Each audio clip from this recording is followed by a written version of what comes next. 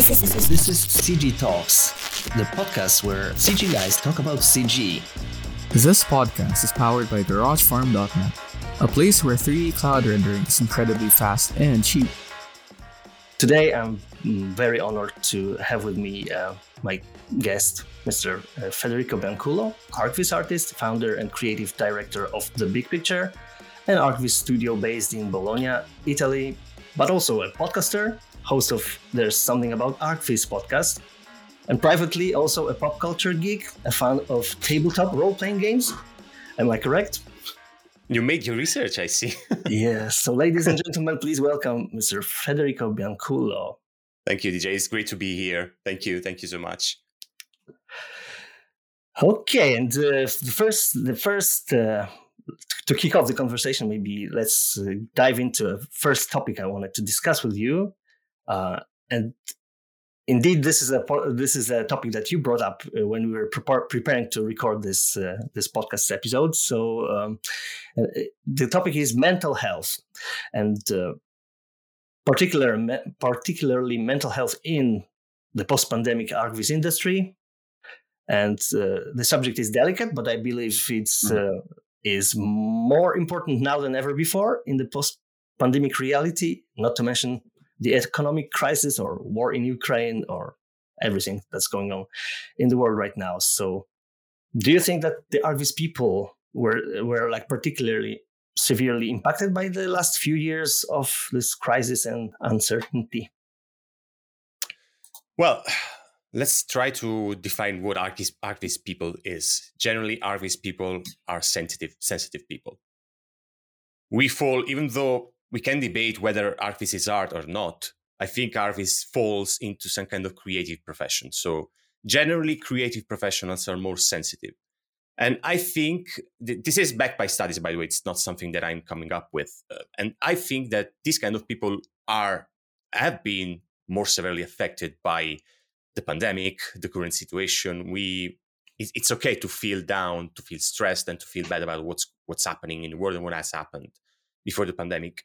However, I try to make a point because that's interesting that we brought up this topic. Is something that I'm trying to make aware the community of the existence of this problem, which I think it dates before the pandemic. Our industry is high. I think it's a high stress industry in any way you put it. Even though we are not medical caregivers or people on the front line of health, so our job line is not essential to the world. Let's face it. However, it can still get very stressful. And I try to understand also, under the light of what I've been through in my life, why we feel like that and if there's any way to avoid that. I think the pandemic has acted as a catalyst for all of these things, all the lockdowns, staying home, being worried for one's own future, not knowing what was going to happen, how the world would have looked like from there 2022 in 2-3 years. Yeah, that has been definitely a catalyst for something that was there before the pandemic happened. So you see, DJ, ArchViz, as I mentioned, stems from architecture. Architecture is a very stressful industry. There's, I think, in some kind of environment, some kind of universities, also some kind of offices, there's a sick work culture. And we inherit this work culture in our job line. Luckily, there's people, I know a lot of people, a lot of offices that try to preserve the mental health and the well-being of their artists. There's people that do not. We have to, let's face the truth. There's people in the industry that do not care about the well-being of their artists. I've seen and heard horror stories, even from big firms, big names. Won't mention any name, of course, but I know there's situations going on in the industry, and I think this has to change. Even under the light of what's happening in the world, all this great resignation stuff. You've overheard of people resigning their jobs, especially in the US. I think ArchViz is going there eventually. People are going to be fed up of this way of handling deadlines, of handling projects that everything has to be done at the last minute without a clear organization. Eventually, we're going to get there. This industry, if you don't act quickly about this issue, it's going to chew people and spit them up. So I think we definitely have to make people aware of this, that you can go far until a certain point. You cannot just burn yourself out each project. You have to take breaks. the occasional deadline is fine, but it's not the way. It should not be the standard way to work. Of course, I'm not saying that there's people that all people should not work like that. There's people that I know people that are fine working 20, well, not 20, it's too much, 14, 12 hours per day, and they're fine. They're fresh as a rose. I will not be. But in general, as a general rule, people should be wary of working like that for too long, because eventually it's gonna come back to them on their health, on their life. Even more so because we have only one life, and we cannot just spend all of our time working. We have to enjoy our life, or even the things. The small time we have with our beloved ones, with our dear ones. If we have a funny, a hobby. You're mentioning tabletop games. That has helped me a lot in trying to rebalance my life. So now it's a big part of my life. So something that breaks up the routine. You cannot just do this works for me. You cannot just work for 3 months, 12 hours per day, and then take a 2 weeks break. It doesn't work, at least for me. There may be people that work like that, but that's not for me. And I think most of the people, yeah. I think if someone works like that, like there are particular individuals that are kind of seem to handle that well, but I think it's like for some period of time, and then they probably hit a wall at the end. Like I think about, I don't know, Kanye West, like people with, I think he even had like kind of like a bipolar disease or something like that. Yeah, so that's kind of like working that's way more serious. Full steam for some time, and then falling into some kind of a rut. I think Kanye's situation is much different. Bipolar disorder is something very serious that doesn't have much to do with burnout. Burnout is something that happens when you stress a lot about work, and you go through a cycle of stages that characterize burnout, and then you can eventually hit depression and anxiety. So in this case, in the case of burnout, depression and anxiety, so these are kind of symptoms of overworking. Kanye West's case is much more severe. He was like that since, he has been like that since, I don't know how long, but bipolar disease is something that is more serious and completely detached. So that's important for me to say, because we have to make, a clear distinction between mental illnesses and conditions. And I saw this kind of confusion even in our industry when there were attempts of trying to, investigate the mental health condition of our industry. I saw some confusion about, disorders and conditions. So I tried it. I tried to act. I wanted to intervene to make this clarification, because I think that's important not to confuse mental illnesses with conditions that lead to mental illnesses, which is the burnout. I know it sounds a bit complicated, but I think it's important also to discuss this with some kind of expert, Yeah, we're kind of like all not professionals in that area, but yeah. I think both cases may happen, but I think the condition thing you mentioned is like a more broad topic, and it kind of like affects all of us, not just some of us. I'm thinking this is also relating to how the pandemic impacted our way of working, like the emergence of working online or like remote work.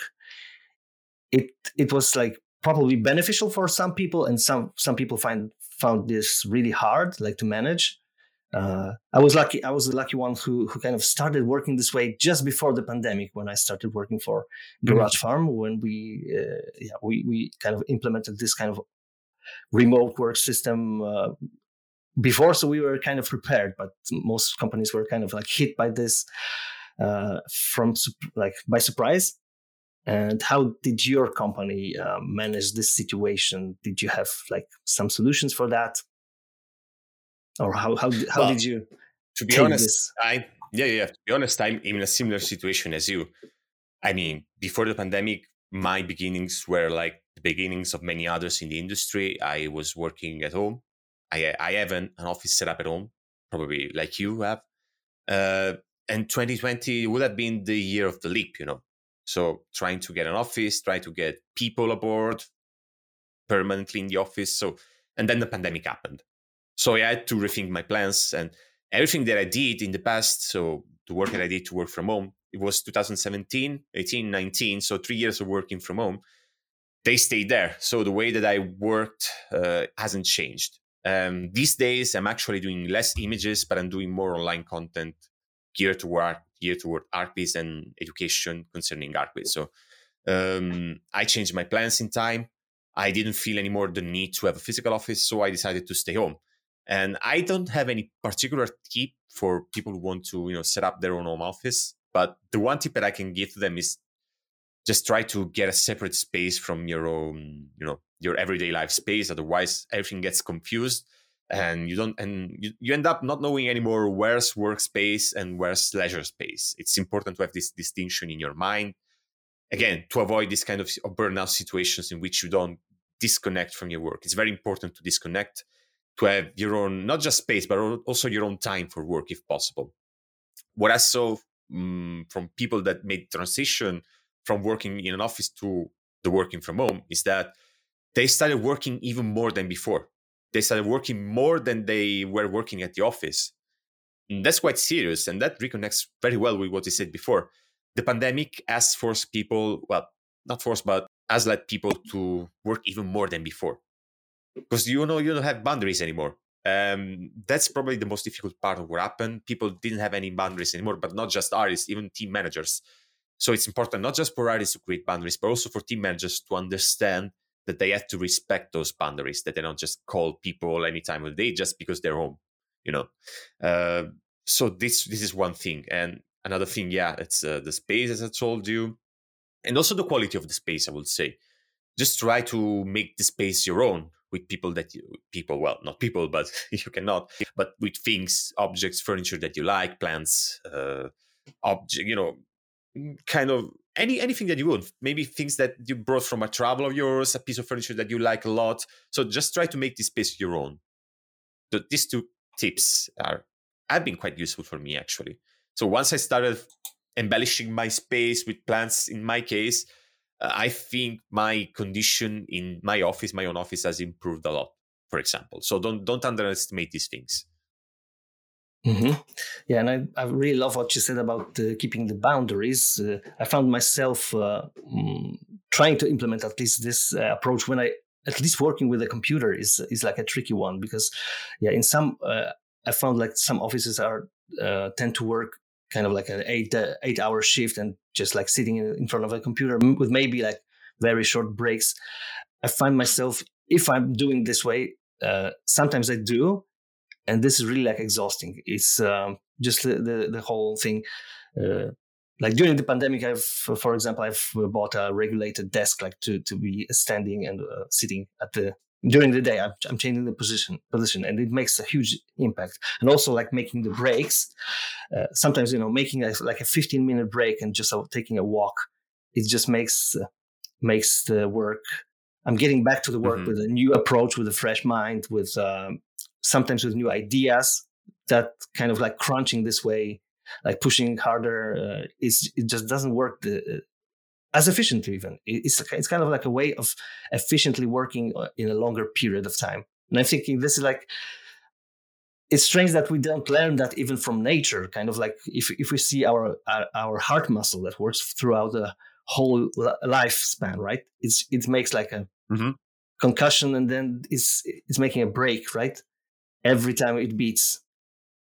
This is like a natural rhythm, right? A day and night. You sleep and then you work. Yeah. It's everything needs a rhythm. That's very useful what you said. The breaks are very important. It's something that has been proved by science. You should actually try to pause your work with some short intervals, like 5, 10, 15 minutes, as you said. That's very important for sure.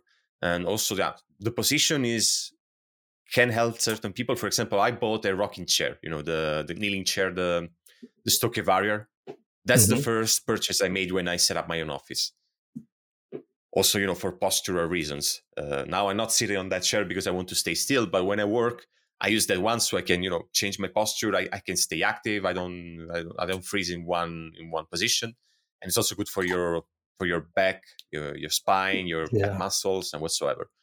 So that's a purchase to consider. Not a rocking chair, a kneeling chair is not for everyone, but it can give a lot of health benefits. It's not good for very tall people, for example.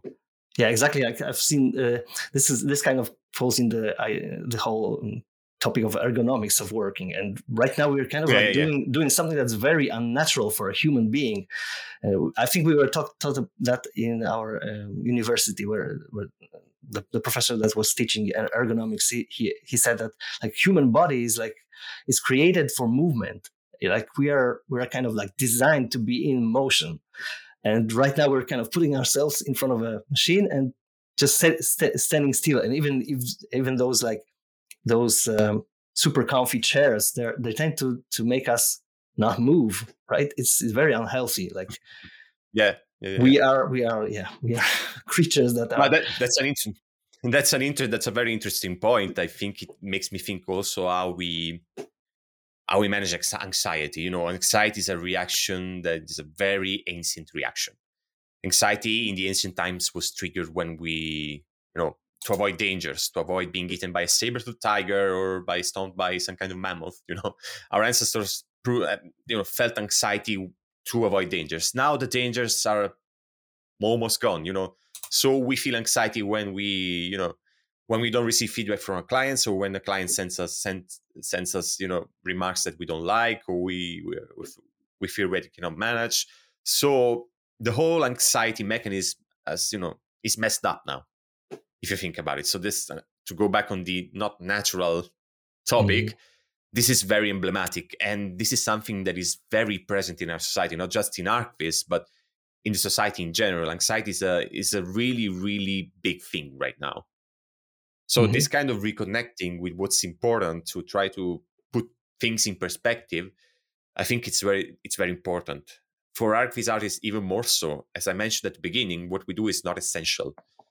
It's not a matter of life and death. If the client doesn't see the tree, the leaves of the tree, or the stones of the paving like they want, if you don't manage to do it, it's not a big deal. It's like, okay, guys, it's not a big deal. Who's gonna see that stone on the paving? But we're sometimes like treating this as it was a matter of life and death, because it's somehow it is, because if we don't get the job, we don't get the money, we don't get the means to survive, right? So to speak. So we kind of like maybe overestimate every single little detail that gets into that, and we treat it as it was like a matter of survival. At GarageFarm.net, you'll find many 3D rendering solutions. Use coupon codes visible on your social media channels during registration to boost your account up to $100 of free render credits, and check how quick and life-saving 3D cloud rendering is. No, we go very anxious exactly for the reason that you told me, DJ. But if you think about it, the client it's not like it's not gonna come back. It's not gonna come back for the leaves on the trees or the paving, Those are not the reasons for which a client doesn't come back. Usually, when a client doesn't come back, something more serious has happened. I can tell you that from experience. It's not like you haven't amended a remark or a small remark. There's something else, and we should not stress too much about these kind of things. We should put things in perspective. Of course, if you want to give a good service to your clients, you do what they ask you. But if you cannot, because there's a time limit or a constraint, don't stress about it. It's not a matter of being stressed on these things, Yeah, and it's I think it brings up like the whole thing that the client relationship is like a relationship between people, and I think this is like also a big issue with the pandemic, when we were kind of locked down, and also with the online working, where we kind of tend to meet just with the Zoom meetings or not a face-to-face meeting, which involves so many like little details that we are not even aware of, that they are important in kind of like social interactions. And right now, when we were so long like deprived of this, it also affects our mental wellness, because this is not the way that we are used to interact with people. Totally, absolutely. The whole body language, the paraverbal language are so important in communication. But since the beginning, from the acquisition phase and from the management phase, you have to see what your counterpart is thinking, and you can read that from body language. Behind the screen, you cannot read it.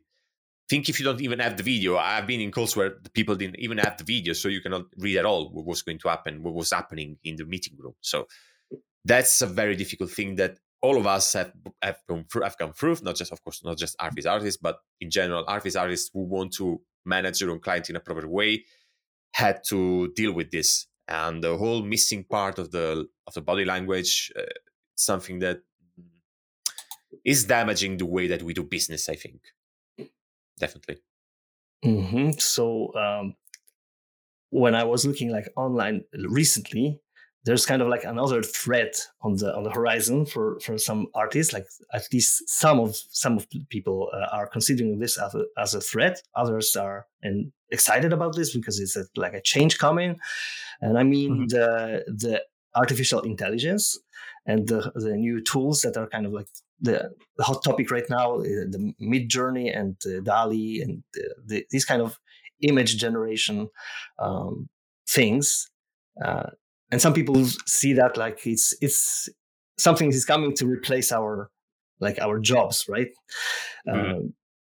Others are seeing this more like another tool that's going to just like change our workflows. I just wondered, what's your opinion on that? Like, how do you see that, and especially in the ArchViz industry, do you see that as something like that will replace us, or just change our focus?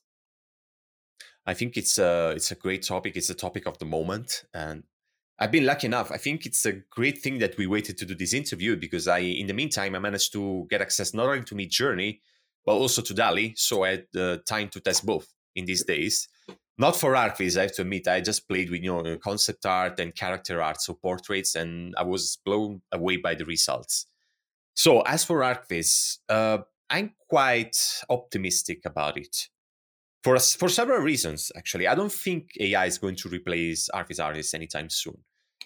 Well, probably as it is right now, probably things will change in a few years, and I don't know how this is going to develop. But as of it is right now, it is a very powerful tool to do research, to do concept research. So I can really see myself in my workflow, especially, try to get some ideas from AI, from a text prompt, and just try to explore that direction in the 3D. But as it is right now, I don't think, and I think this is going to be like that for a few years at least, AI is not going to replace the ArchViz artist job, because an ArchViz image or animation is such a bespoke product with so many details. You know how architects work, how they want things perfectly done, how some of them, they're also control freaks.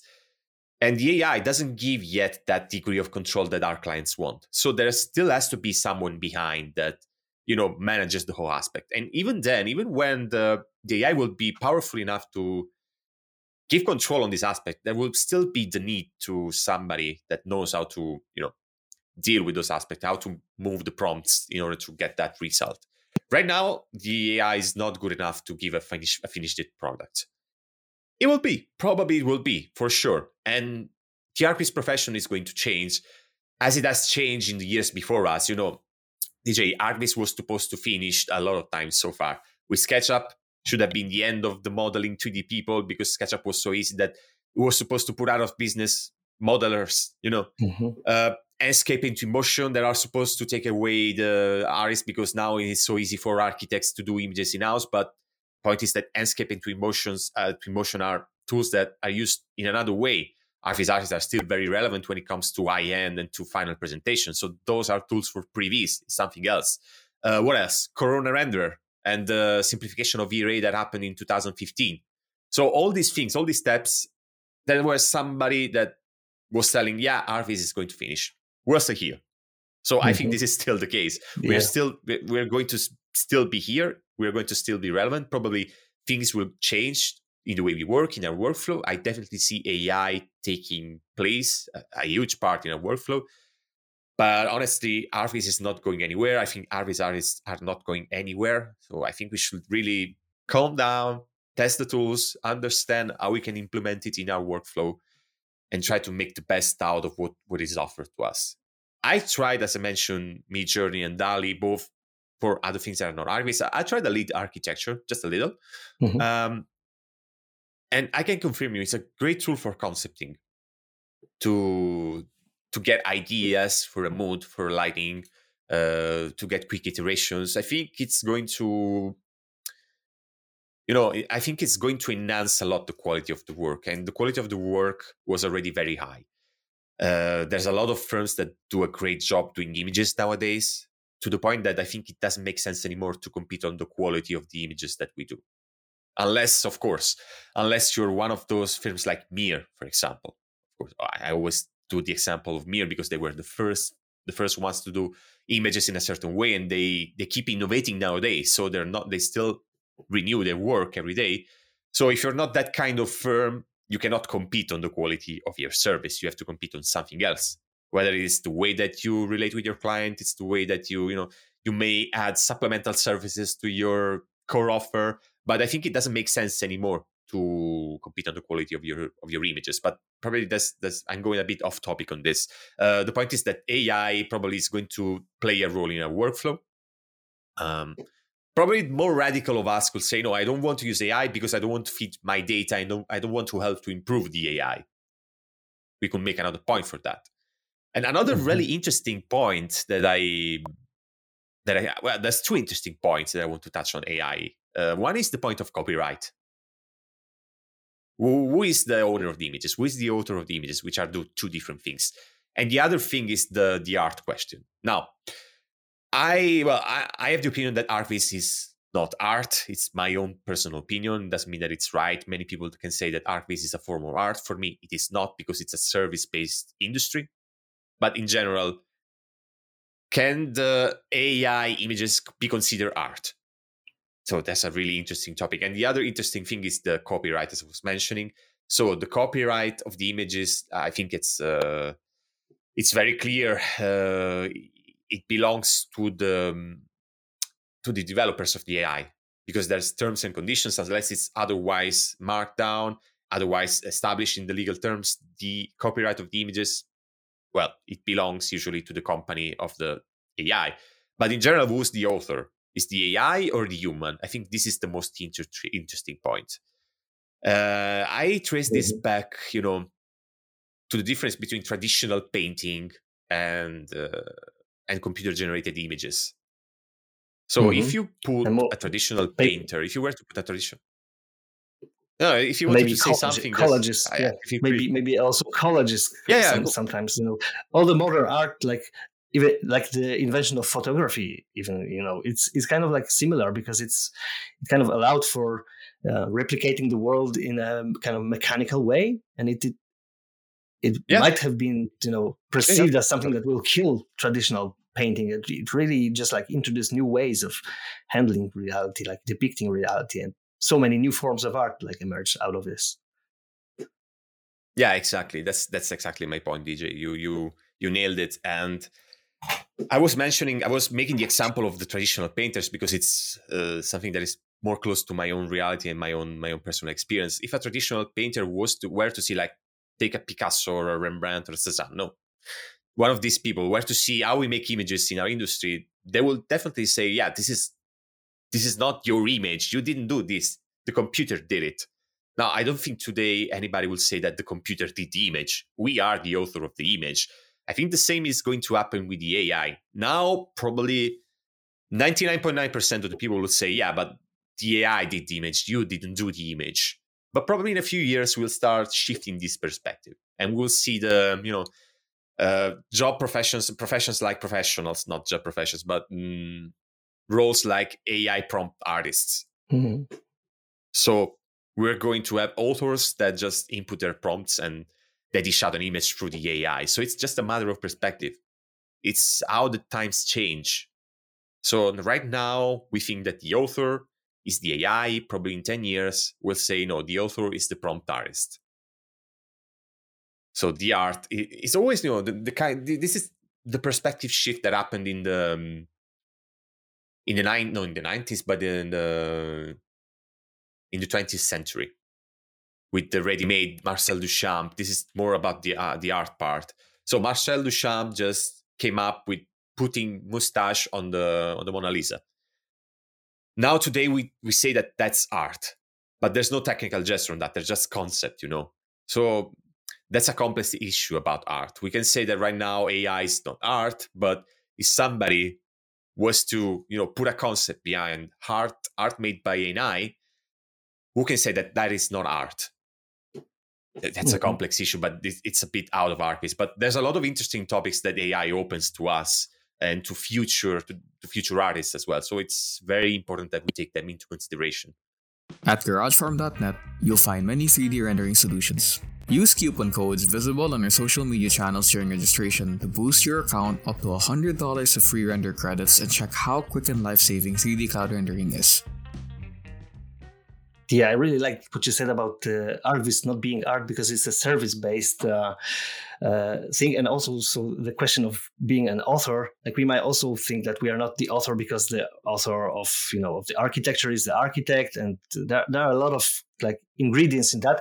And I think it's not like that new in art, because if you look back, for example, in the painting history, there were like painters like Rubens, which they had kind of like a whole factory of paintings, and there were people painting for him, and he was just like a director. Right now, it's even in the movies, right? You consider the director like the main man of like running the whole thing, but it's like a team of people. So it kind of comes down to like this being a society thing. Like I think we are a little bit obsessed by individualism right now, that someone like is the author of the work. And in some way, art is like a community thing. It's also like our common good, right? And I think that kind of maybe falls into the mental health issue that we're talking about. It's all about our community as well, right? It's not just like about a lot, yes, ourselves as individuals, but how we like manage our social interactions as well. Definitely, it's art. The art thing. Well, the perception of ourselves as artists is something that is very impactful in mental health. I just want to make a step back and clarify what I said before. Yeah, I don't think art is art, but it's an industry. It's a profession that uses the tools that come from art. So, in order to craft a good image, you have to follow the rules of art. So, in a certain sense, we use the tools that we use in art to create our work, but it's not an expression. I don't think it's an artistic expression. Of course, some pieces of art can be artistic expression in certain cases, in some elite cases, but probably most of the art piece we do is not art. It's not intended as art. It's intended as a marketing product. So, and for the art part, yes, that's very important, the point that you made. We perceive ourselves as artists. But just because, mostly because the industry calls us artists. There's also a linguistical aspect in this. Now, you were mentioning the cinema, and I mentioned the video game industry. I want to talk about that. There's a lot of artists. There's the cinematic artists, concept artists, environment artists. There's a lot of artists in the CG industry. But the artist name is just a convention that we use to pinpoint people that do this kind of creative job, this kind of creative work. It's not like we do art. It's just a convention. So I think there's some misunderstanding in this case. So we call ourselves 3D artists, ArcViz artists. Okay, that's fine. But be aware that the artist name is just a convention. It's not like we are doing art. So I think we have to clarify this. And this is where many people fall, where they have the artist syndrome, Some of them, some people in the industry, they're definitely artists. But these people are the people that went out the traditional art biz and they started doing their own things, NFTs, personal projects, side activities. Those people, I'm very happy to call them artists, because they also, art is also very subjective. Art is not something that we recognize, but other people recognize as art. Again, the Duchamp thing. Somebody decided that Duchamp's work was art, but somebody else did. Somebody else recognized that as art and established that Duchamp's work is art. We cannot say ourselves that our work is art, So it's a really huge topic, and this is, I was mentioning before, you were mentioning actually before, the mental health issues, that this is where many people in our industry fall. We have the artist complex, and we're very fragile and prone to confrontation. But we should not be. This is a bit more outside the art discourse, but we should not be, because all of us come from different experiences. We have different, life choice. We made different life choices. This is something that has took me a long time to accept, that my work was not on par with other people. But after all, I was just my own. I was just a one person doing images for architecture. I cannot reach the quality levels of a team working closely, knitted together every day and doing great stuff, unless I start working for a team regularly, possibly in person, not remotely. I don't think I will reach some kind of quality level. Even though personally, I think my work is good enough to be good client work, to be really useful to my clients, and it's good work. Probably it's not top tier work like those high end firms, but I think it's good enough to be marketable, honestly. And I'm good with that, because this is my choice. This is my life choices. It's a product of my life choices. Mm-hmm. Yeah, exactly. And as you mentioned, it's like for someone else to judge. Like sometimes we tend to compare ourselves in a very severe way. Like because we have access to all the high end industry products, we tend to like use it as a benchmark, and this is really like the top of the tops and not like the average, right?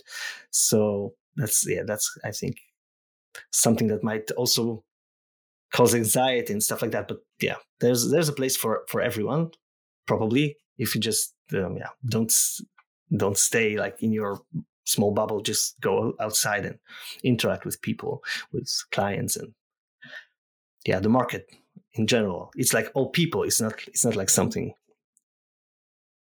so super abstract. Yeah, I think there's a space for any kind of. Oh yes, I think there's a lot of space for people in the market. There's different kinds of requests from the market, and you can position yourself in many different ways. You don't need to aim that as a benchmark, as you said before. It's a really important point, the one that you made. We set our benchmarks very high, but it is not necessary all the time, This is the end of the first part of our conversation with Federico Brancullo from The Big Picture. And in the next ones, we will talk about differentiating yourself in the ArchViz industry, like the selling points, what you really sell to the client. And then there will be another one where we talk about being a generalist or trying different hats and dealing with different stuff in the ArchViz or any other industry that's related. So stay tuned and make sure you don't miss the upcoming episodes with Federico Brancullo.